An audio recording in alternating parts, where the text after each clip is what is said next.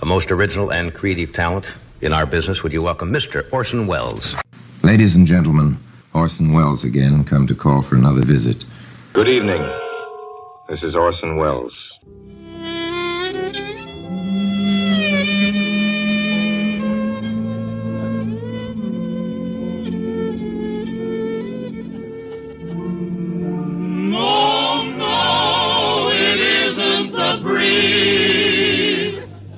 Buck Benny. It's a two-fisted, quick-triggered marksman who shoots from the hip and never misses. Well, Joel, again, this is Buck Benny speaking. Welcome to Orson Welles Commentaries. And we have a special guest today who hopefully will be joining us other times. His background on Orson is amazing. We should probably, all three of the rest of us, just get off and just let Vincent talk the whole time. But we have Vincent here. And Vincent, why don't you give us your background as far as Orson goes and what you're working on? I think you're working on even a book on Orson, I think. But go ahead and give us a background, Vincent. Yeah, that's right. So I'm a media historian. I've studied the career of Orson Welles mainly during this time around the 30s and 40s. And I'm writing a book right now on his unfinished adaptation of Heart of Darkness and its connection to Welles's racial and anti-fascist politics. So these commentaries, this commentary in particular, where he starts getting, I would say, very political, very in-depth political analysis is right up my alley. So happy to be here. Thanks for the invite. You're so welcome. And while we were off camera, Kathy and I were talking that we are speculating that the reason we're even getting more political now than we were in the early episodes of this series is because the early episodes were sponsored. And so I'm sure whether on purpose or by accident, unconsciously, Orson was kind of leaning more towards entertainment and trying to keep the sponsors somewhat happy and so forth, I'm sure. And at this point, he has no sponsors, just sustaining. So I think he sort of takes that as license to just go for it and really jumps on the political banner. One thing I noticed with this, and I was wondering if one of our folks could point this out to me, he calls it, what does he call it? Is what he says over and over again. Yeah. I've never heard of anybody. That's the United. What are we talking United about? Nations Organization. Yeah. Exactly. And I figured that out as we went along. But I was like, I don't think I've ever heard it referred to as before. It's always been the United Nations or something like that. Is this the first time you heard that too, Kathy? Yeah, me too. Yes, and it's also probably the first year of its existence. So right. Again, so he's thinking, this is going to catch on, this thing, but no, it didn't really catch on. But it's symbolic of the way that everybody's trying to figure out what is the power of this organization. Is the U.S. going to give up ultimate power to this international organization? Right. So you have, that's what this whole thing is about. Russia trying to go, no, you can't tell us what to do. And people in the United States going, no, you can't tell us what to do. We won't give over our ultimate control to it's the same way with the atom bomb. Right. Okay. Terry, maybe you can give us some of your things you noticed from this background. You usually point out little pieces, and then we could have Vincent dive into whatever he wants in the pieces you're sharing about. But go ahead, Terry.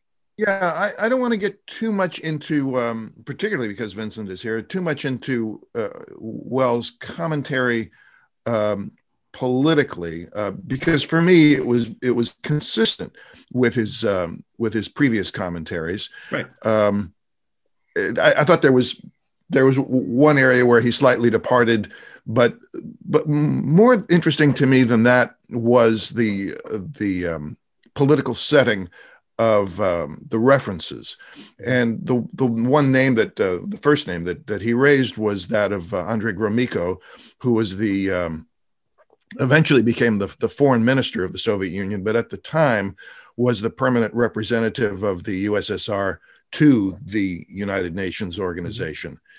And Gromyko was an interesting character. He had been very involved in the leadership of the Soviet Union throughout the Cold War and was key in the creation of the United Nations. Right. He was the one who encouraged the UN to establish its headquarters in the United States, in New York City, rather than where the Europeans and the Americans wanted it, ironically, which was in Geneva. And there had been and is still actually a UN, huge UN operation in Switzerland.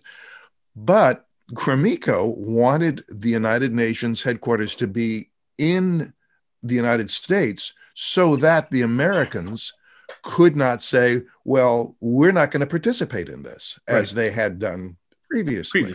Yeah. So Gromyko was a great chess player, almost a 3D chess player when it came to international politics. Well, it was but Wells probably a certainly brilliant idea, like on- you're saying. It gets us involved in it in a way that it sort of forced our hand at getting involved in it more than Gromyko compared this to the United States, first helping to create and then refusing to be a part of the League of Nations. Right. So that was his strategy. You can't quit if it's in your country.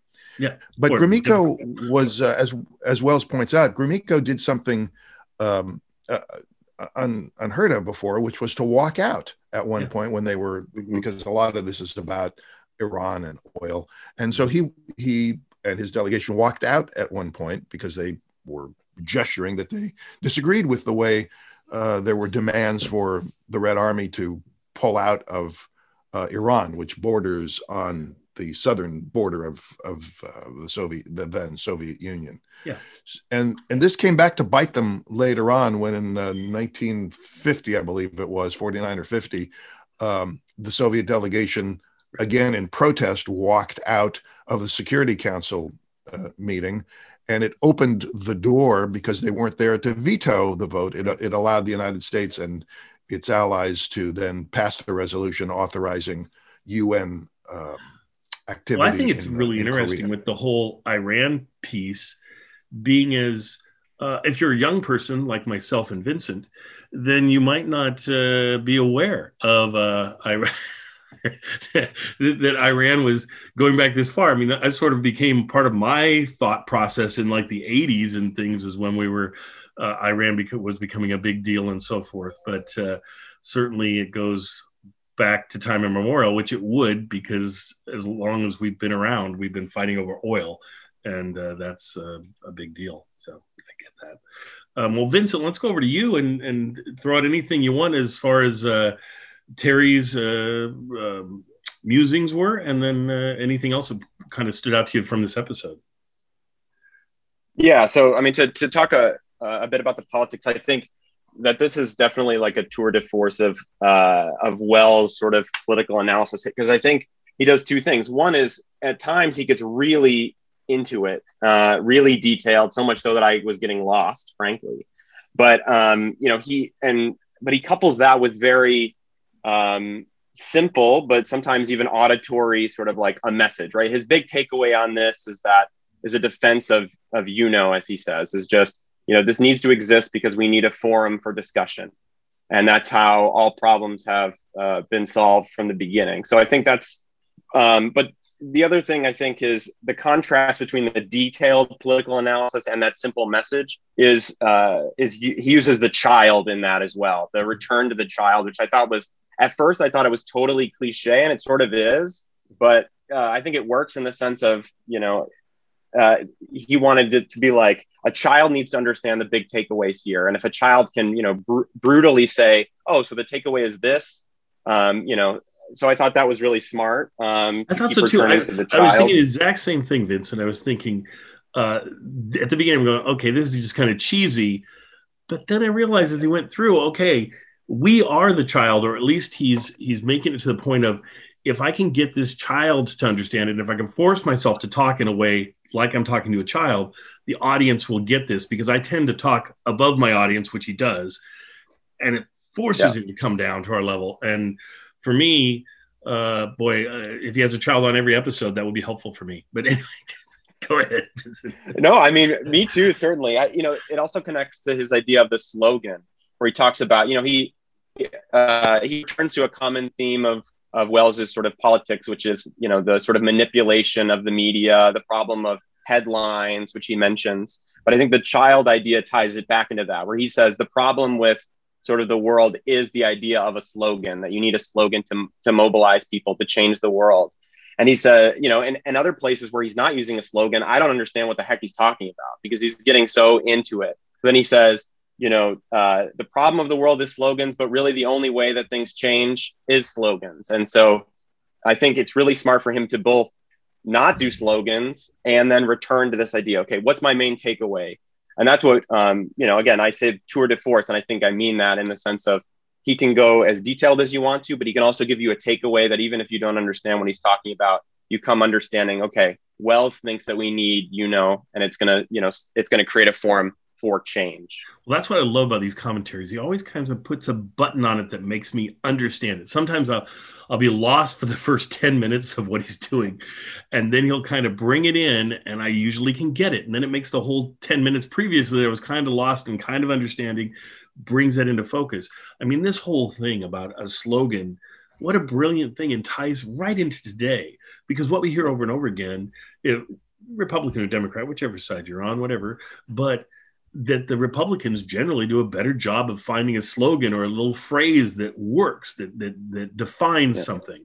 Whereas the Democrats are sort of like, might have theoretically a better message or an easier message to present, but they don't come up with like a way to sell it, not a little slogan. And what he's saying is, if you don't have a little slogan, a little way to get this across to the masses, it's not going to work. And historically, it's never worked if you don't have that. But even people with bad people with a great slogan can do amazing things that are inappropriate or whatever. But it does help them to get their job done, whatever that job is, bad or good. And I thought that's a hugely interesting piece. Kathy looks like she has something to throw in. Well, I'd just like to add that from my way of hearing also, Orson bringing in Daddy, tell me this, Daddy, I'm asking questions, that it also to me brought in the emotion of family, which to me would bring the women, stereotypical, but also sort of turn this means war and uno and all this, and then talking about the bomb. It brings it back from the world of politics to why everyday Americans have to care. Because if you don't care about anything else, you need to care about your family.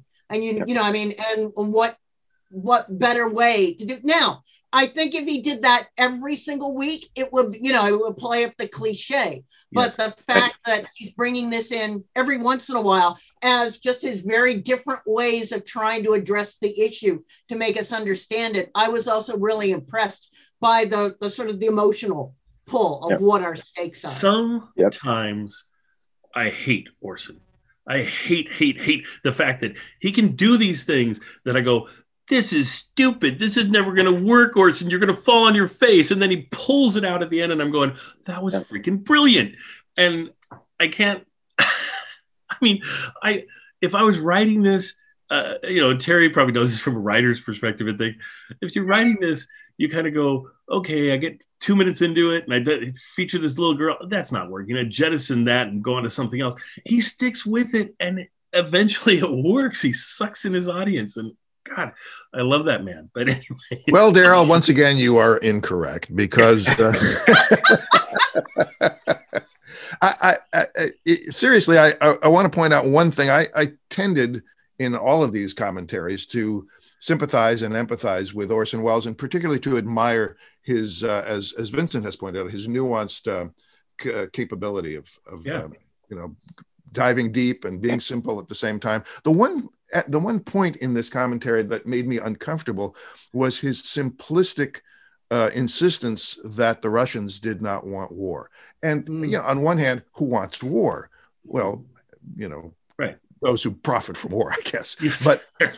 But I thought he might have undermined his case just a little bit by being so openly, one might even say naive, about saying that the other side, if we want to put it in us-them terms, was they were good, and we should trust them and believe them. And it's a nice thing to have those empathies, but I thought he just a little bit undermined his credibility. I 100% agree with that. I think that is the weakness he's shown throughout this all of the commentaries we've had, is this sort of blinder to just really buying into the whole liberal perspective, and that everybody wants peace and we all want to live in a happy, joyful world. And there's some people that aren't thinking that way and don't support that and are against that, and he's giving them the benefit of the doubt more than he should. Yeah. Exactly right with that, Terry. And I think history's shown that that's an issue that doesn't sustain with these commentaries, as well as a lot of young people. But go ahead. Well, but it also makes them of this very moment when you could still say those things without the fear of the reactionaries going, "You're a commie lover, you're a pinko." This is, as I say, just seems to me just of that little moment where you can still get away. I mean, where Rooseveltian liberals can get away with saying the Russians mean no harm, because pretty soon the bullying politicians are gonna say, well, that's why say that must mean that. I'm so thankful that these commentaries were created when they were. Had he waited like a year or two later to do this, it wouldn't have worked. No station would have put him on, and if they did, he would have been accused of being a communist and all these things, right? And it would have been a huge issue. The fact that it was right after the war, he could kind of slide in with this. And certainly it was way more left than would have been acceptable just a few years later. And so we get this nice little window of time that we can get this honest appraisal from his point of view. And I don't know if we would have done And that. as he said, just a year after Roosevelt is dead, and Roosevelt, of course, made it clear to us that at that time, because they were our allies in fighting fascism, that we could be friends with the Russians. Yep. So he did have that working for him too. It was, you're right, Kathy, just the right moment. Which said, Vincent, we need a 1946 course, right? A whole course that just looks at all this stew going on, the moments, the possibilities, the fears, the forces coming together. Well, and you could just play these commentaries as part of the course, and it would be on the next 70 years, but just at this moment. So, well, I'm going to close it out there because I have another group waiting to come in, and so we'll end this. Enjoy Orson's commentaries this week. I am really hoping we get Vincent back on a number of occasions to do more of this. I would love to have more of That'd be great. Take on it. And but I'm going to stop us there. My group, hang out for just a minute because I want to talk to you for a minute before we let you go. But everybody enjoy Orson's commentary this week. A very powerful one, very different with the whole little girl piece. I just think you'll enjoy it. And gosh, Orson, to keep on coming up with new ideas and try new things is just amazing. One idea that's starting to get a little old is the TikTok thing. So hopefully he's getting away from that. We shall see. It sounded like it because he stopped it earlier this time and so forth. They even mentioned that, but we shall see. So thanks, everybody. Tick-tock, tick-tock. Dickory, dickory, dock. What's that, Daddy? What's what, my child? Well, that tick-tock noise, Daddy, that dickory-dock clock ticking. Is it a bomb, Daddy? Is it a time bomb? My child, you are certainly a regular listener to this program. Yes, it's a time bomb, as you say. Daddy, is it one of those atom things? One of these atom things, my child, is what it's intended to represent. Why, Daddy? Never mind why. Let's get on with this broadcast. Ladies and gentlemen, friends of the Democratic persuasion, here comes another 15 minutes of comment and opinion by Orson Welles. This is Orson Welles speaking.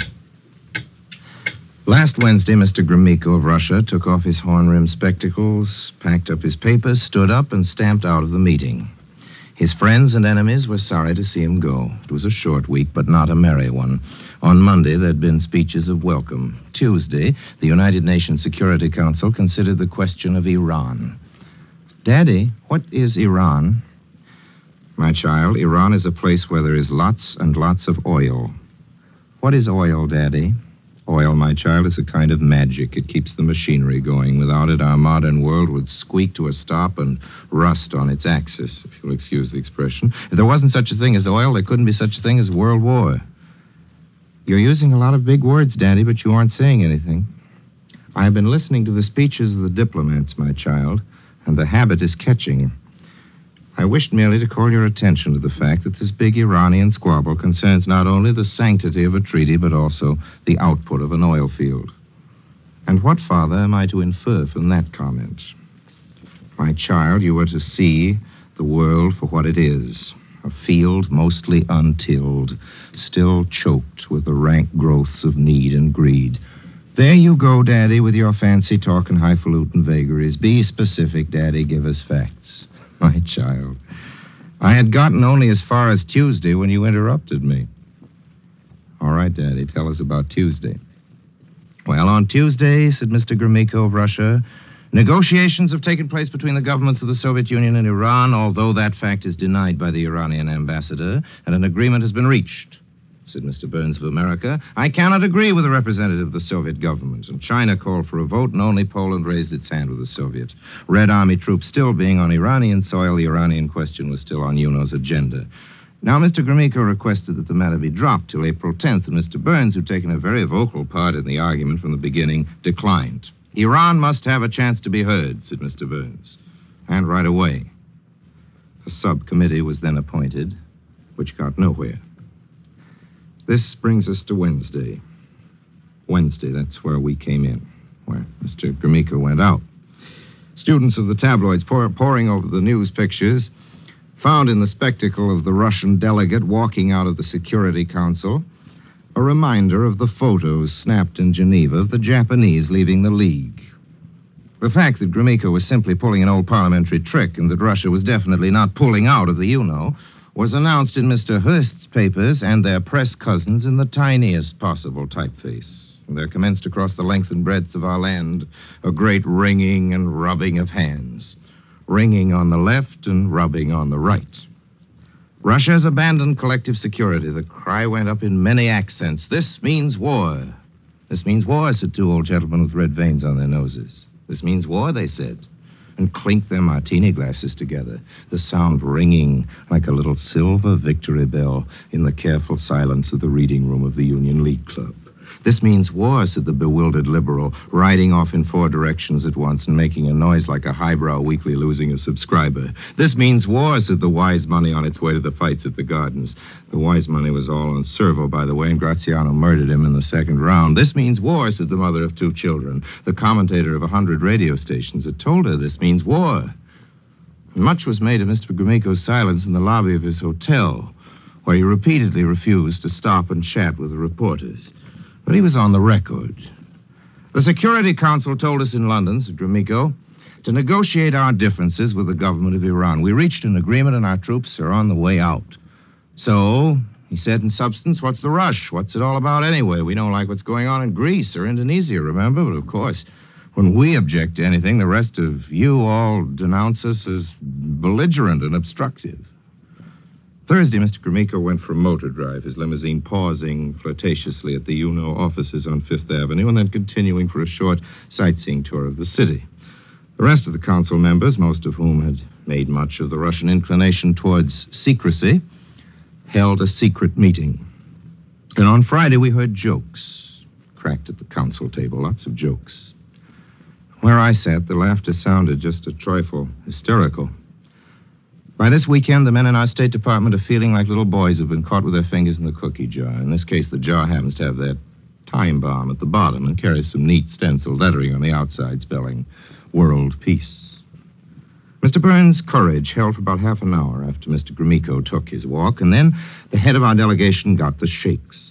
In sharp tones, he turned to the little Iranian ambassador and, much like a schoolmaster, forced the answers out of him, demanding that he stick to the issues. Mr. Burns was really worried. He's still worried today. Doesn't know how far he ought to go. He can't backtrack again, but should he stand firm? No, that time bomb is standing beside him, going tick-tock, dickory-dock, sending little cold mice up the spine of our Secretary of State. Right now, there's a conference in the White House. Mr. Burns is listening to Mr. Truman, or vice versa. I think this is a good time for both of them to listen to you. Public opinion polls show that 74% of the people in America don't think Russia is out to dominate the world. And that percentage is surely popular enough to persuade even a diplomatico. Or is it? I wonder. Does anybody from Hunter College to the Kremlin believe that anybody wants war? As I started to say, the battle over Iran is a battle over oil. Let's not forget the big catch in Britain's clever proposal about undeveloped oil in Iran being portioned out by the United Nations. It sounds so good if you hear it fast, but what does it mean? It means England wants to let Russia in on the 8% of the oil she doesn't control.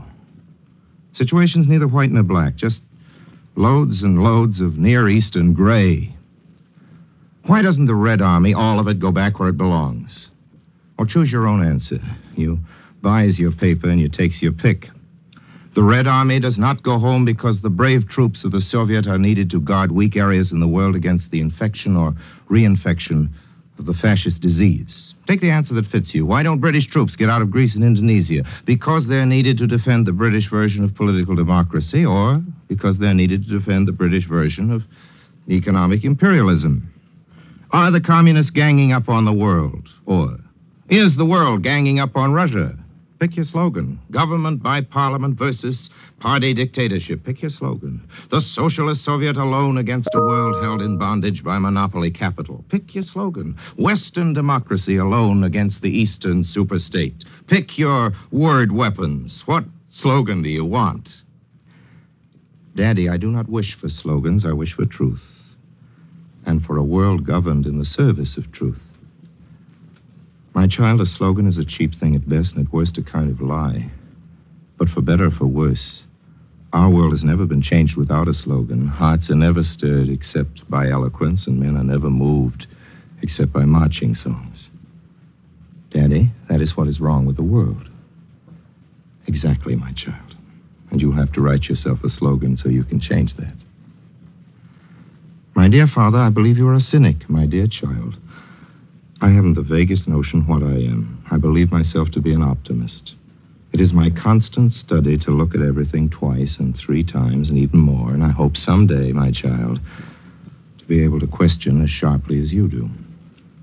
You'll excuse me now if I sum up? Certainly, Daddy. Well, behind all the righteous huffing and puffing at Hunter College is the struggle of 3 great nations, one at its height, one on its way down, one on its way up. There are tragic differences yawning today between the Soviet Union and the Western democracies. Since Dumbarton Oaks and the Moscow Conference, Russia seems to have been plugging for an international organization devoted to formulating moral and legal endorsements of what the great powers have already decided between themselves. Says Russia, the powers that have won the war won the right to run the peace. If an argument ends in a fight, the nations with the men, the money, and the material will decide the issue. That means the big 3. And from the Russian viewpoint, majority rule means the big 3. At Yalta, Stalin made it very clear that his government demanded the power of veto over anything that might be done by the Security Council. Now it begins to look as if he wants the right of veto over anything that might be said in the Security Council. If this should be true, it is the essence of a valid case against the Soviet Union in this contention. Well, the nations keep handing the ball to each other. UNO is now more of a tennis court than a court of law, but the game is deadly serious, and everybody knows that if anybody loses the game, nobody will win the game. Let's repeat that. UNO is not yet a court, a law court. In UNO, everybody sits in the judge's seat and everybody stands in the prisoner's dock. That sounds as crazy as Alice in Wonderland without being nearly as funny, but the fact is that UNO stands today where law always begins, in a clearing in the wilderness. UNO is a place for argument, the old starting point, the primitive council of chiefs. And this is the first step in the direction of law enforcement. UNO's not a court, UNO is a forum. In any community, big or little, before there is a court, there is a forum. The forum is not a late sign of decadence. It is an early stage of maturity. We should not, therefore, despair of our world because the nations into which it is still divided are only capable of the forum and not of the court. We should rejoice that they've already managed that much. Yes, sure, UNO isn't strong enough to enforce world justice or to ensure world peace. UNO never will be strong enough if, because UNO is not strong enough, we abandon it now. And don't say the world will never change. The world changes all the time. Where I'm broadcasting, there used to be nothing but a few Indian teepees. And don't forget this atom thing. This atom thing will change the world faster than printer's type or gunpowder. What's UNO doing about it, this atom thing? Well, the big powers want to edge each other out of various places for various reasons. UNO won't end that competition. But the competitors are behaving themselves a good deal better than they would in a world trying to get along without UNO. Sure, you can't stop a war with a forum. Sure, you can't bring a criminal to justice in a debating society. That's true enough, but LaGuardia Airport in New York would never have happened without Kitty Hawk, South Carolina. You've got to write laws before you can hire policemen to keep the laws, and you've got to talk about laws before you can write them. Very good, my child. It's time for Daddy to say goodnight. Please remember as you go off to sleep now that Daddy doesn't know where he is, that he can't know. Maybe this is the beginning. Maybe it's the end. Who knows? He may have read these words not by the lowering twilight of the gods, but by the first Eastering flush of the dawn of history. Don't forget to say your prayers. Well, this has been Orson Welles speaking, bringing you another quarter hour of comment. It's been our custom on this program to read your letters of protest and advice, of complaint and suggestion, all kinds of letters. You've written many thousands. Of course, we can only use a few, but I want you to know how much they're appreciated and how much help they are. As a sign of our appreciation, we've been sending the authors of the letters we use a radio, a really excellent 5-tube table model, and this is to tell you that the offer still stands. Last week we didn't have time for a letter, so next week we're going to make time for 2, which means 2 radios. This week's is from Mr. John H. Riley of Jersey City. It's about the Japanese-American soldiers. A few weeks ago, Mr. Riley says, Mr. Wells, I wrote and asked you for your opinion on the Nisei soldiers. One who was born under the Stars and Stripes and should be considered a real American like any other born under our flag. Japanese-American soldiers fought and died for us, and yet when they went back to the West Coast, they were kicked around. You were afraid to give your opinion on the radio because you might get in bad with the West Coast. Yours very truly. Well, Mr. Riley, of course, is wrong about that, and I'm sending him a radio to prove it. When the race haters are in the majority, you won't hear me on the air. As long as you do, thanks for listening. Please let me come to call again next week. Same time, same station. Till then, I remain, as always, obediently yours. This is ABC, the American Broadcasting Company.